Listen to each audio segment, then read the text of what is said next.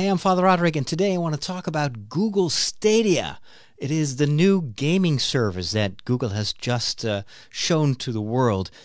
I want to talk about the advantages, about the exciting elements, but there are also some aspects of this plan that make me a bit uncomfortable and even a bit worried. This episode is brought to you thanks to my patrons, the people that support me on a monthly basis with a small financial donation over at patreon.com/Father Roderick. If you want to join them, you'll get access as a thank you to special podcasts that I record for my patrons, and also, and that's new, to a vlog that I will be recording on a regular basis. So go check it out at patreon.com/Father Roderick. So Google Stadia, what is Google Stadia?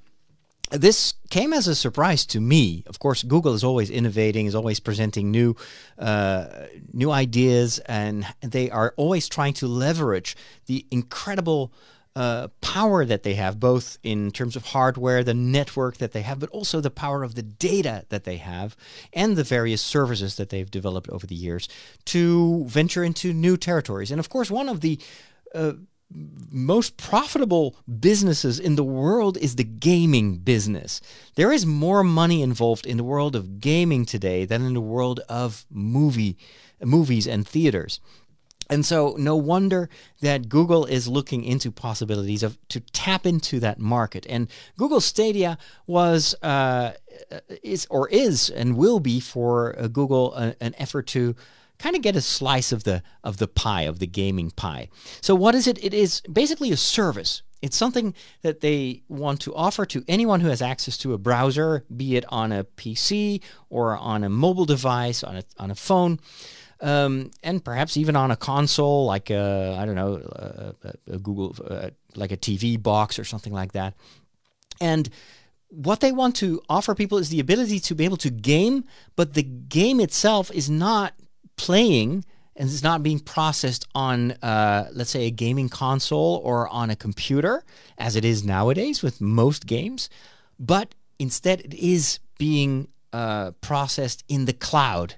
So somewhere in the world on Google's infrastructure, computers are providing your browser with the visual information and the gaming information, and the only thing your browser and your device will have to do is to display that. They also showed like a controller, controller, I guess, that will link via Wi-Fi to Google, and they promise little to no latency. Latency is the time between you pressing a button and the computer registering that and doing something with your action and then sending that back. And of course, Google, being such a massive power in the world when it comes to their network, is able to reduce that latency so much that it can enable people to play even action games. Now, of course, this is huge. This is kind of almost a holy grail for a lot of companies to be able to offer this. And Microsoft was also working, or is working, on something similar. They want to go all digital. So you see the same trend as in the world of television and movies, that we're kind of moving away from physical media that you buy at the store, that is on a disc or like a cartridge, and that you own, and you can play it offline as much as you want. You can even sell it. It moves away from physical media to services. And instead of buying a game, you buy access to the game. Just as with Netflix, for instance, you don't own the movies. You have a relationship with Netflix, and they provide you with content as long as you're a subscriber. The moment you stop paying them, you cannot use that content anymore. And they even reserve the right to take away content. You can't claim a television series just because it was on Netflix. If Netflix wants to replace it with something else, they can. So that's kind of what is happening now in the gaming industry as well. And of course, you can understand why, because it will give these companies a very dependable revenue. They can have monthly income from you, regardless of whether you play games or not. And that, of course, grows their business much more than just the occasional purchase of a game. And let's not forget that of course, Google is not a gaming company, but because they can offer this service, they can have a bit of the revenue that normally would go entirely to the gaming producers and distributors. They can keep that for themselves. It's a similar model as Apple is using more and more with the App Store. You buy a game, then a certain percentage of that game of that purchase will go to Apple instead of to the developer. Now, this is big because it's Google, and Google is able to roll this out on a worldwide scale. There are few companies that can do that. Microsoft is also preparing something in that same vein. They must be pretty panicked right now. It's like, because they're still right now depending on those game consoles that they sell. And the same is true for Sony with the PlayStation. The PlayStation 5 is in development. How will they react in the future? Apple is kind of holding the cards close to their chest. When I'm recording this, is it just a few days before a big announcement by Apple that is going to be media related. Probably it's going to be their television service that will be both featuring original programming paid for by Apple. They invested $1 billion into new content, as well as some other players in the field that will use Apple services and will pay a little bit to Apple in return. Will Apple kind of broaden this to the world of games as well? Who knows? I'm pretty sure that Apple could do it if they wanted to, but perhaps they want to just focus on television. Well, let's talk a little bit about the advantages of this. Of course, this is really helping us to declutter. I used to have rows and rows and rows of boxes, of these plastic boxes filled with physical discs, and these discs would sometimes start to rot. You couldn't play them anymore, and of course, every once in a while there's a new gaming console, so you can't play your older games, especially with Sony, for instance, on your newer console. Microsoft has been trying to make their device, their Xbox One, backwards compatible, so you could also play games from previous consoles. But in reality, I don't think that many people are interested in that. So it will help to declutter. It will also save a lot of plastic and a lot of throwaway stuff that will end up finally in the environment because it's all digital. And that, I think, is a good thing. It's also what I like about streaming platforms versus like buying Blu-rays or DVDs. Another advantage is, of course, the integration with other platforms like YouTube. So one of the things you will be able to do is you watch someone playing a game on YouTube, and you want to join that game, that particular game. You can press a button on your remote control, and you'll be part of that adventure, of that story. So that's a whole new approach to streaming gameplay. And of course, streaming gameplay right now for gamers is huge. Look at the success of Twitch, and also to a lesser extent YouTube itself.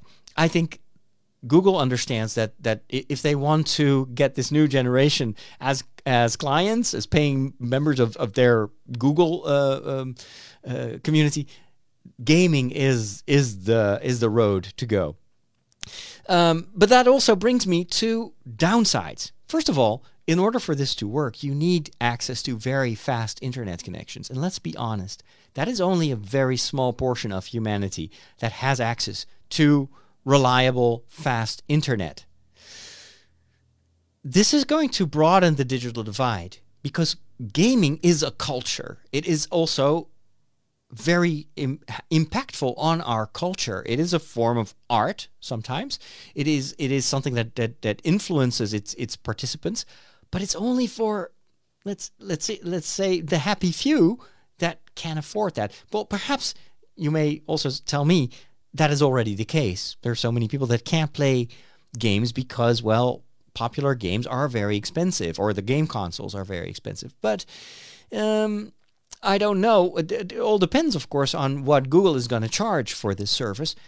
But what I think worries me is that this is only going to be accessible to a small part of mankind, whereas gaming is such a worldwide cultural phenomenon. Shouldn't everyone have access to this, or only the rich kids? So that's one thing. The second thing that worries me is this integration with YouTube. Because, so if I understand this correctly, a gamer can say, well, hey, I'm going to play this game, and you can watch me play, and I'll open up a lobby, and if you want to join me in this game, you'll be part of this stream. Now, kids are playing these video games as well, and you know, either firsthand experience or from stories you've been told, kids say the stupidest things online. They're in this game, they start to swear, there's a lot of, bad behavior going on, and also with younger kids. Well, do you want that to end up on YouTube? Once it's on YouTube, it's out there for the world to see. It's there forever. And of course you can, in retrospect, kind of mute the certain words or censor some videos, but you basically trust this YouTuber/gamer to moderate what's happening online. Now, of course, this is already happening. In Twitch, same thing. There are gamers that are streaming their Twitch game, and you hear the conversations of the other players and kids, but golly, it's harsh language oftentimes, and of course that's still small. But once it's on YouTube, it can also be linked to specific people, and Google knows exactly who is part of this game and whose voice you hear. So it makes me worried on a whole number of aspects that have to do with privacy, with also protecting minors against themselves. Once it's out there, behavior that is public can, in theory, remain public for decades.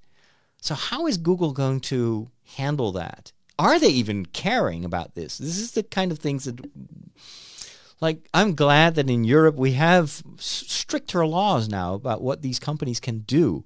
And I think in this, I would say parents should be worried about this and should also join the conversation about these aspects that a company like Google that is not necessarily focused on these privacy aspects and let's say the educational aspects of this whole phenomenon, they should be thinking about this. And parents, I think, are ultimately paying the bills. So I think they should have a voice in this conversation. I'd love to hear what you think.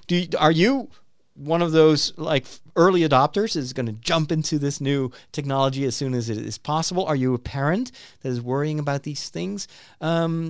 I'd love to have a conversation with you. Just let me know in the comments as usual, and perhaps we'll do a follow-up episode as soon as we know a little bit more about Google Stadia.